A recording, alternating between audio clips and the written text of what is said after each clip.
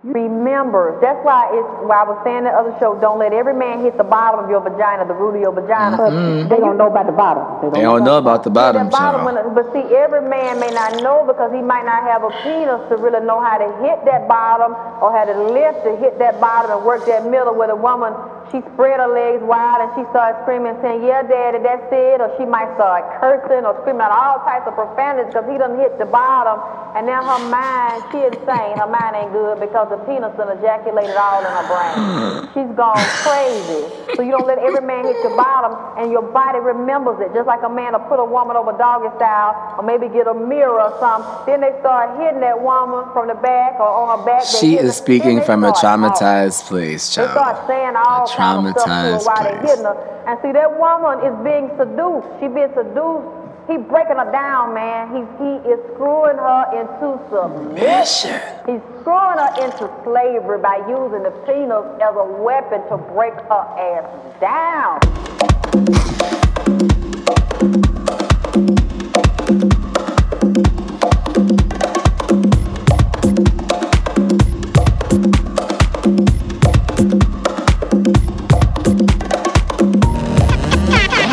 Welcome to the Black Sublime Podcast. This is your host, Mr. Haberdashery, a.k.a. Aeolus White, a.k.a. They don't know about the bottom, child. They don't know. That clip I found on Twitter. And let me just say this. I was dying, cackling for probably a couple of days. Like, I would look at it, obviously not continuously, but I would look at it every motherfucking time because the visual is important. Like, y'all have to see this video. It was, I don't even know, like, you know, Twitterverse doesn't really credit things well, but it's on People's TV, which I'm assuming is a public access thing. And it's these two women talking about this, and I remember just being like, and there's more to it. That's only about a minute of it. And, you know, shout out to Black Queens, hey, talking about sexuality and being direct. You know, I remember, well, this is completely not what I was going to talk about today. I remember I was at this Bell Hooks conversation. This was probably like 2012, 2013, Laverne Cox was there, and Belle said something that whole shit was amazing, by the way, and that just goes to show you how long I've been trying to get my shit together, because that was, 8 years ago, about to be, that I was, you know, going to shit, you know, but anyway, so, maybe it was less than, maybe it was like 7 years ago, but Bell Hooks said this thing. She was like, y'all all talking about the ass, the booty. Like, in culture, the booty and, you know, the cakes, you know, I love cakes.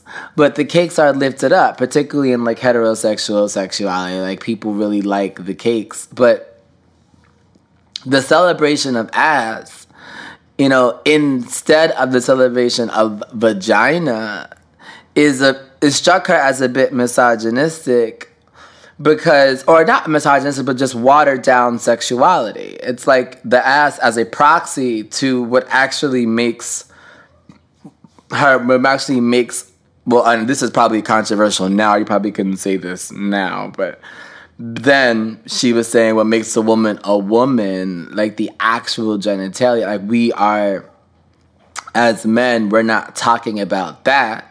We're just talking about other things like, you know, titties or ass or the shape, the silhouette, but not actually dealing with the truth of sexuality. And I remember being interested by that because it wasn't really my business again because, you know, it's not really the case for my sexual orientation, but just that concept of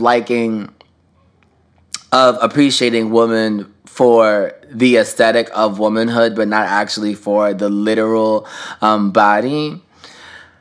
And I bring that up to say that watching these two women really discuss their interpretation or their experiences about the bottoms of their vaginas and that whole thing, I just really enjoyed, because they're older black women dressed like they're going to a Bible study, which is why it's fucking hilarious. And y'all need to find that shit if you have not. But aside from that, it's just really dope to me to have that to hear that language about sexuality, about female sexuality. And y'all gonna have to excuse me because I am drinking tea. I'm drinking tea this afternoon, which is fine. You know, there's no alcohol in her. It's just regular tea. I realized that I probably drink so extra. I know I do. I do a lot of extra shit that I don't even know is extra, and I know the way I drink tea is extra. I already fucking know. I know because the way that I prepare tea is extra. Like, I put my tea bag, this is ridiculous. I'll put my tea bag in the kettle, right, and boil it. And I know that I run the risk of singeing the leaves, which would give it a little bit of a harsher taste. I know that, but I do it anyway because I don't like to wait for my tea bag to seep, particularly if it's not a herbal tea. Like, if this is just a regular Earl Grey, so it's not like I'm doing some peppermint shit where I really wouldn't want to burn the leaves or whatever. But this, I do that, and then I make 2 cups. First of all, I pre-measure the water needed, so I don't have to waste time with, my tea being boiled. So I will pour water in my teacup, and then I pour that water into the actual kettle. So I do 2 of those so I can have 2 exact cups with a little bit of evaporation, right? Then I put my tea back in there, boil that shit, wait till it makes noise. Before I do that, I put a little, maybe like 2 little crystals of salt in the cups with some oat milk and some honey and a little bit of that Madagascar vanilla bean joint. Then I make my 2 cups of tea, clean my kettle, and drink my 1 cup, wait for it to cool, drink 1, then drink the other. So it's back to back. I leave 1 on the stove, just so it doesn't get too cold. Even though my stove is off, so that does nothing, but whatever. So I know the way I drink it is extra because the way I make it is fucking extra as shit, okay? So apologies. When I heard this clip, though, I started to think through, it reminded me of a lot of shit that I'm going through right now. And, I'm not gonna do too much in terms of, philosophy. I'm gonna try to, skim over that. But I've been having this conversation with myself and others just about how, delicate the idea of self is. Like, how changeable we are, pliable, mutable, whatever words you want to use, we are. And then I started to realize that might not be a we thing. That could just be a me thing. In that, I'm infinitely, well, not infinitely, I don't want to gas myself up, but I am fairly expansive. And then I started thinking about the clip more and about the crux of it just being about deep penetration and how vulnerability and how your rational capacities can be compromised by bomb-ass dick or, just by situations or whatever. And then it just reminded me about my rebrand as a vulnerable person. And I think I just wanted to talk about that today. Or a sensitive person is really the rebrand, but whatever. So once upon a time, not that motherfucking long a motherfucking go, okay? Once upon a time, my brand was not as a sensitive girl. And by brand, I mean what people thought of me, and even what I projected. So the union, honestly, of the majority's thought about me and what I put out in the universe. And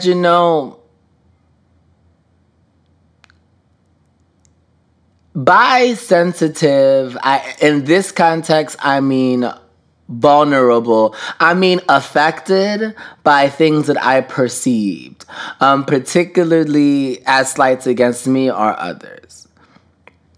Now, a lot of that is tied to masculinity as a concept. And it's interesting because I think about, queer folks, black folks, and the whole conversation about masculinity is very, very, it's nuanced and it's complicated. So I'm going to try to avoid a lot of that in this conversation.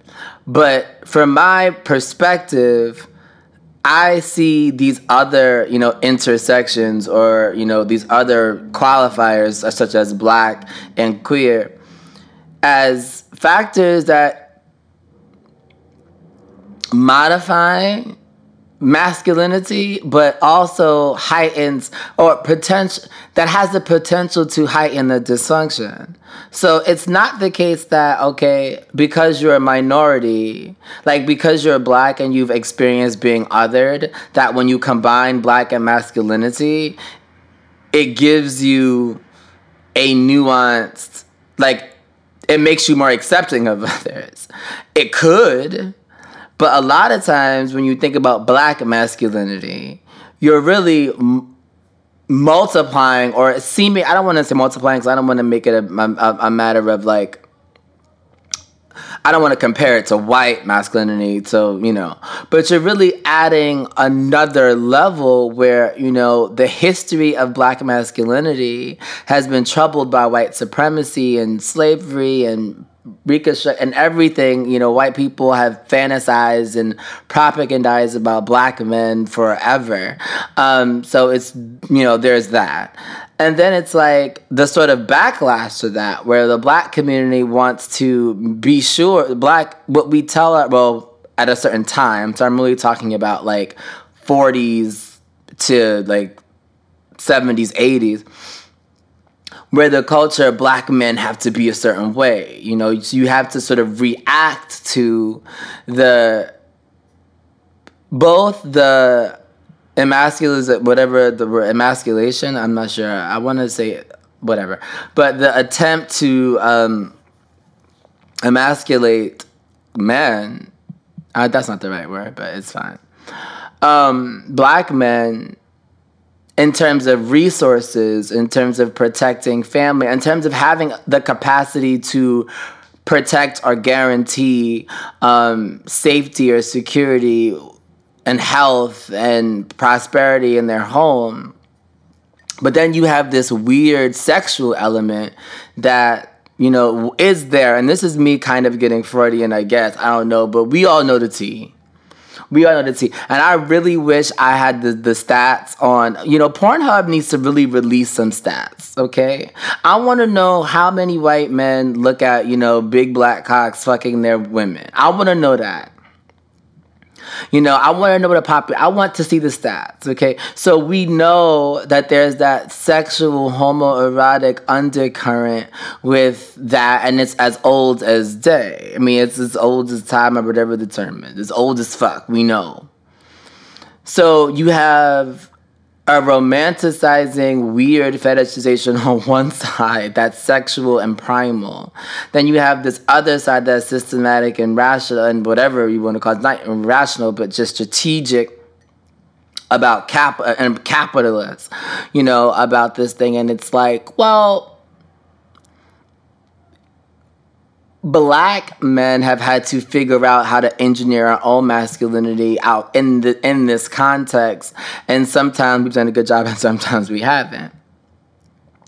Then you have the queer element, which you would think, well, if you're a minority here, maybe your motherfucking ass would have some sympathy. You wouldn't be misogynistic. You wouldn't. And honestly, by definition of queer, as we've talked about, for me, queer generously incorporates, like in my mind at least, a sort of liberated thought. But outside of that, like the definition of just being same sex or heterosexuality or gender expression that is fringe or whatever you want to say on a like an apolitical queer identity, you would think, you'd have some sympathy there. You wouldn't, and you would, like I said, not be misogynistic or whatever. But we see that that's not the case. We see Black queer men be misogynistic. We see Black queer men take on the characteristics that are associated with patriarchal masculinity and choose not to subvert it, just perform it in a different way. So I say all this to say, well, yeah, for me, what I did was not necessarily, I didn't say, okay, I'm queer. It's an opportunity to push the boundaries of the core tenets of masculinity, i.e. like protecting others, a willingness to be violent, which I mean is my personal belief. I don't want to project that on other people, but I think masculinity in a patriarchal society, that is a core tenet of it. A willingness to be violent, a sort of unbotheredness unless you are angry, being unaffected unless you are angry, unless you're a willingness to express rage, but not other things. And, I've experienced this, and I've, in my own way, with my own modifications, projected that. So when, bullying, or even outside of bullying, conflict, confrontation, whatever, I might project a little bit of that, or I might project like a botheredness in the context of anger. But truthfully speaking, I'm not really quick to anger. I'm really not. Well, here's what I should say. I should say, in projecting an unaffectedness, so a lack of not being sensitive, aka not being affected by what I perceive, a lot of things became difficult and became solely performance. One was anger. I really didn't care about a lot of the things. A lot of I'm generally hard to move to anger, but even in that context, I was hard to move to anger for different reasons, just for as a result of a general dullness or a dulling of my nervous, sort of system, if you will, or emotional, whatever. And I realized that, in me, that dulling sensation, because I performed it so well and it became to affect my selfhood. This goes back to the little thing that I said at the beginning about the self being more, changeable than you think. I was performing it, and before I knew it, I was a bit more dull than, than I had been. And then I started to have this intellectual conversation with myself about ethics. Well, I guess it's not moral conversation, whatever. Yo, this tea fucking slaps. When I say it slaps, if I had some ice, it's cold, so fuck that. But anyway,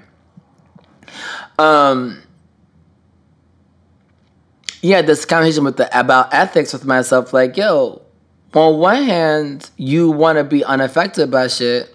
The next, but justice you care about, fairness you care about, advocacy you care about, not just because it's part of not just because you had an orientation toward these things for as long as you can remember. You also remember you carry the pain of people not protecting you. That's part of your, that's part of your DNA at this point. Of your, that is a lot of your trauma, not being protected, not being advocated for, not being defended. And now as a result, you are becoming the people that you hated, because you have decided to be unaffected by things. And sometimes you cannot mount an impassioned defense of another person if you are unaffected by what you perceive. It becomes performance. It becomes, and to be honest, this is also kind of a tangent. I think that's what we're suffering from as a culture right now. It's hard to do both. It's hard to be cool, unbothered, and then be, impassioned and angry and inspired to change. And a lot of what happens is niggas just get on it becomes very performative, and social media allows for that performance. So you can just get on your phone, your Twitter, your Insta, and talk your shit, get your shit off, and all of it, and did your performance of the day. You get your flowers, and then you get to go home and be trash, or not even just be trash, be dull, be whatever the fuck, whatever. But you know what? This is a tangent, but I'm gonna do it, and I'm gonna get back to what I was saying. I saw that Obama was canceling cancel culture, essentially, which a lot of people were happy about it, or there was commentary about his comments about canceling cancel culture, or about him not liking cancel culture. And I do want to say this.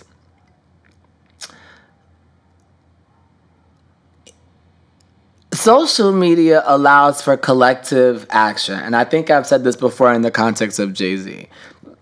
It allows for collective action, collective conversation, and an effort to enact collective accountability. It is imperfect because it doesn't parlay to collective action all the time. But I see it as the beginning of the formation of a network of similar-minded people. And the beginning is often imperfect. The beginning is often imperfect of all things like this, from grassroots organizations to, even organizing a protest. When you first start doing it, people show up at the wrong places, wrong times. Canceling cancel culture is well, he didn't cancel it. He just spoke against it. Is dumb to me, and it's a misuse of power and influence. Sharpening the tool, I think, is what we should do, because that's what history has taught us, right? But okay.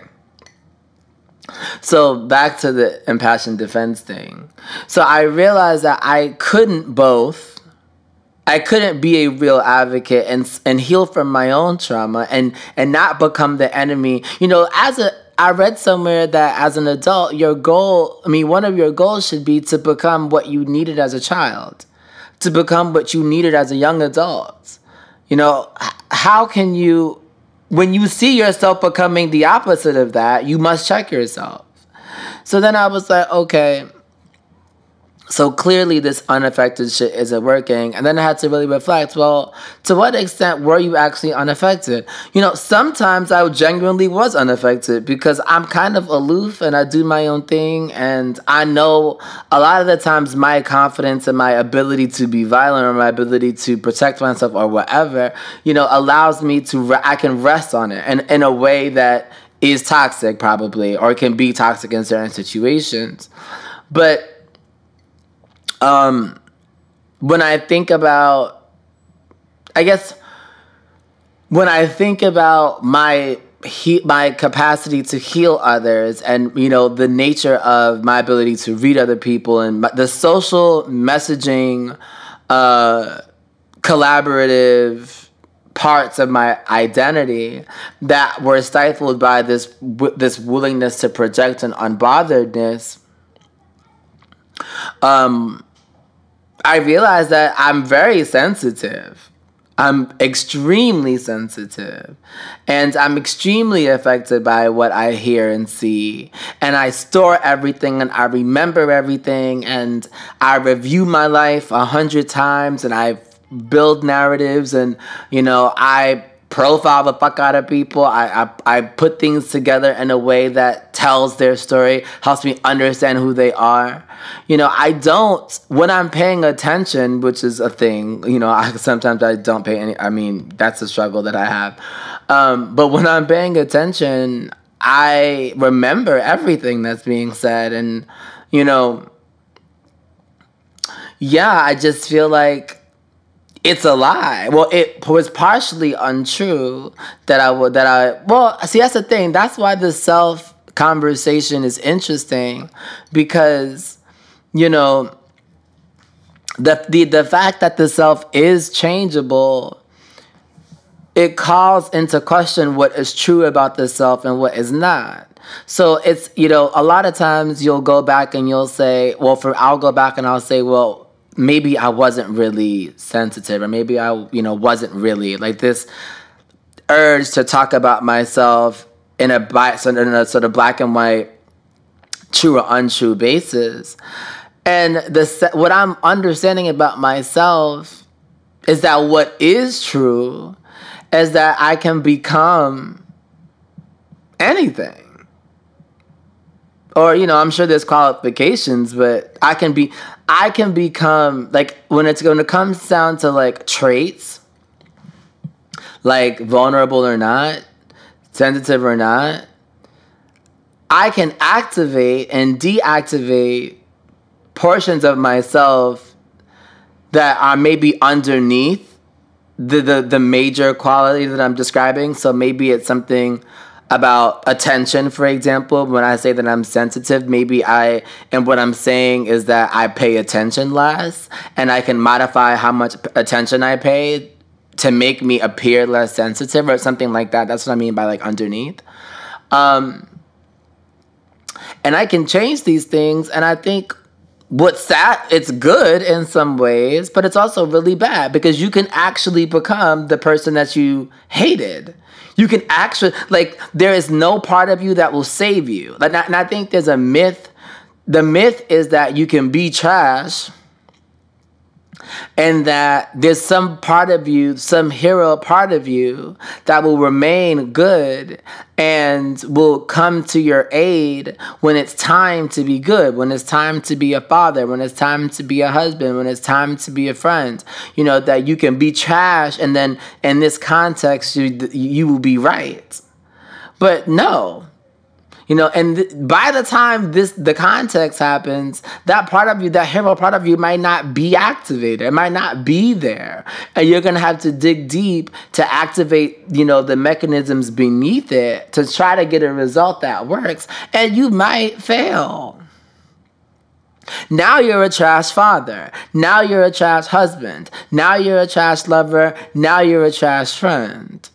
Because you wanted to practice some dumbass shit for 20-something years. But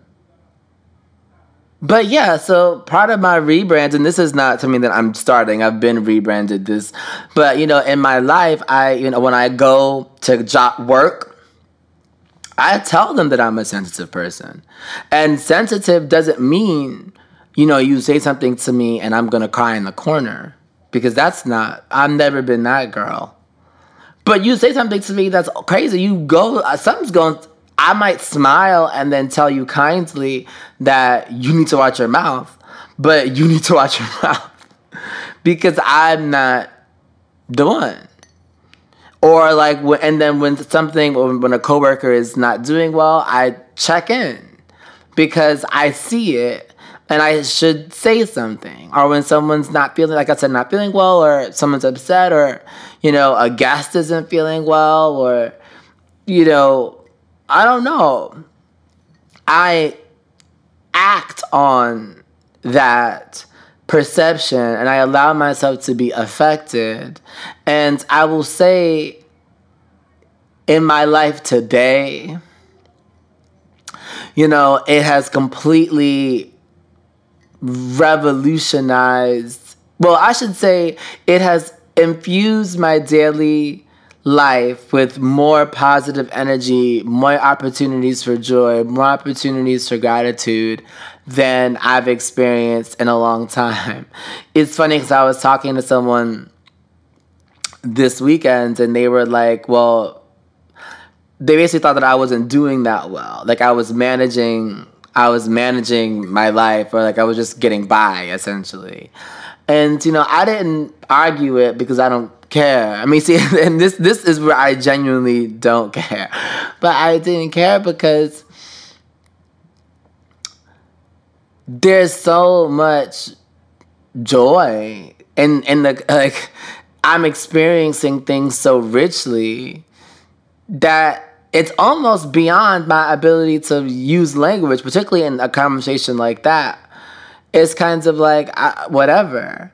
And how people are coming to know me in this stage of my life as someone with the capacity for extreme kindness. And that's really what I want. Like, when I thought about what I want people to know about me, as I want people to know my capacity for kindness, how I care about, how I advocate for others. I want them to know how I feel about justice and fairness. I want them to know that I have a capacity for cruelty, which is kind of fucked up, and maybe I'll outgrow that desire for people to know that. But that's probably some leftover toxic shit. But I do want people to know that is the case, because I want people to know that my kindness is a decision that I make, as opposed to some kinds of orientation, something that I can't help but doing. Yeah, and I think that's important for me. And the act of allowing myself to be affected by what I perceive, to rebrand and accept and amplify and reorient myself to a profound sensitivity has been monumental in achieving that. And, I guess this is where I shout out my friends, people that have supported me in it, people that have rode with the change, and because it is an energetic shift. And I guess I apologize to the people that I haven't really introduced that to, because there are a lot of people that haven't seen that change. But, it is what it is. I'm not really that impressed about it. But yeah, and I think that's it for me today. I just wish y'all the best. I want you guys to, reflect and think about the best versions of yourself, what you needed as a child, what you needed as a young adult, whatever. And whatever language or proxy or whatever you want to use to get to the best version of you, do that. And I guess I'm just advocating for a sensitivity rebrand for mostly the men, but it's not. I talked about it as masculinity, but there's a strong contingent of like womanhood or femininity that has the same thing, because we have demonized sensitivity in women particularly. We highlight it, we stereotype them as being especially sensitive, and then we deem them as weaker or whatever as a result of that. So you do have an ice queen contingent, an unfeeling contingent, and I personally know tons of women that are genuinely emotionally I'm gonna say unavailable, but that's not the word that I mean. That are not sensitive in the way that I've defined it. That are not affected by what they perceive, and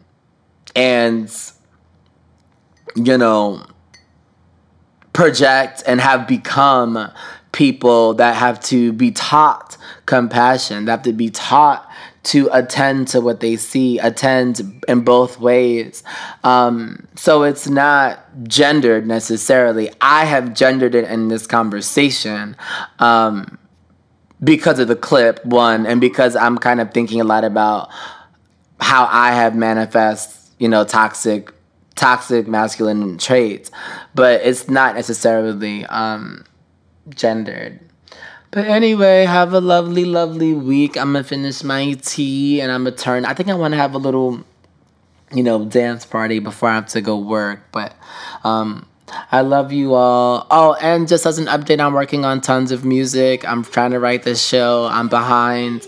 I decided to start writing a book, so that is crazy according to my current workload. But yeah, I just wanted to share that exciting things are going on with me, and maybe I'll talk more about that next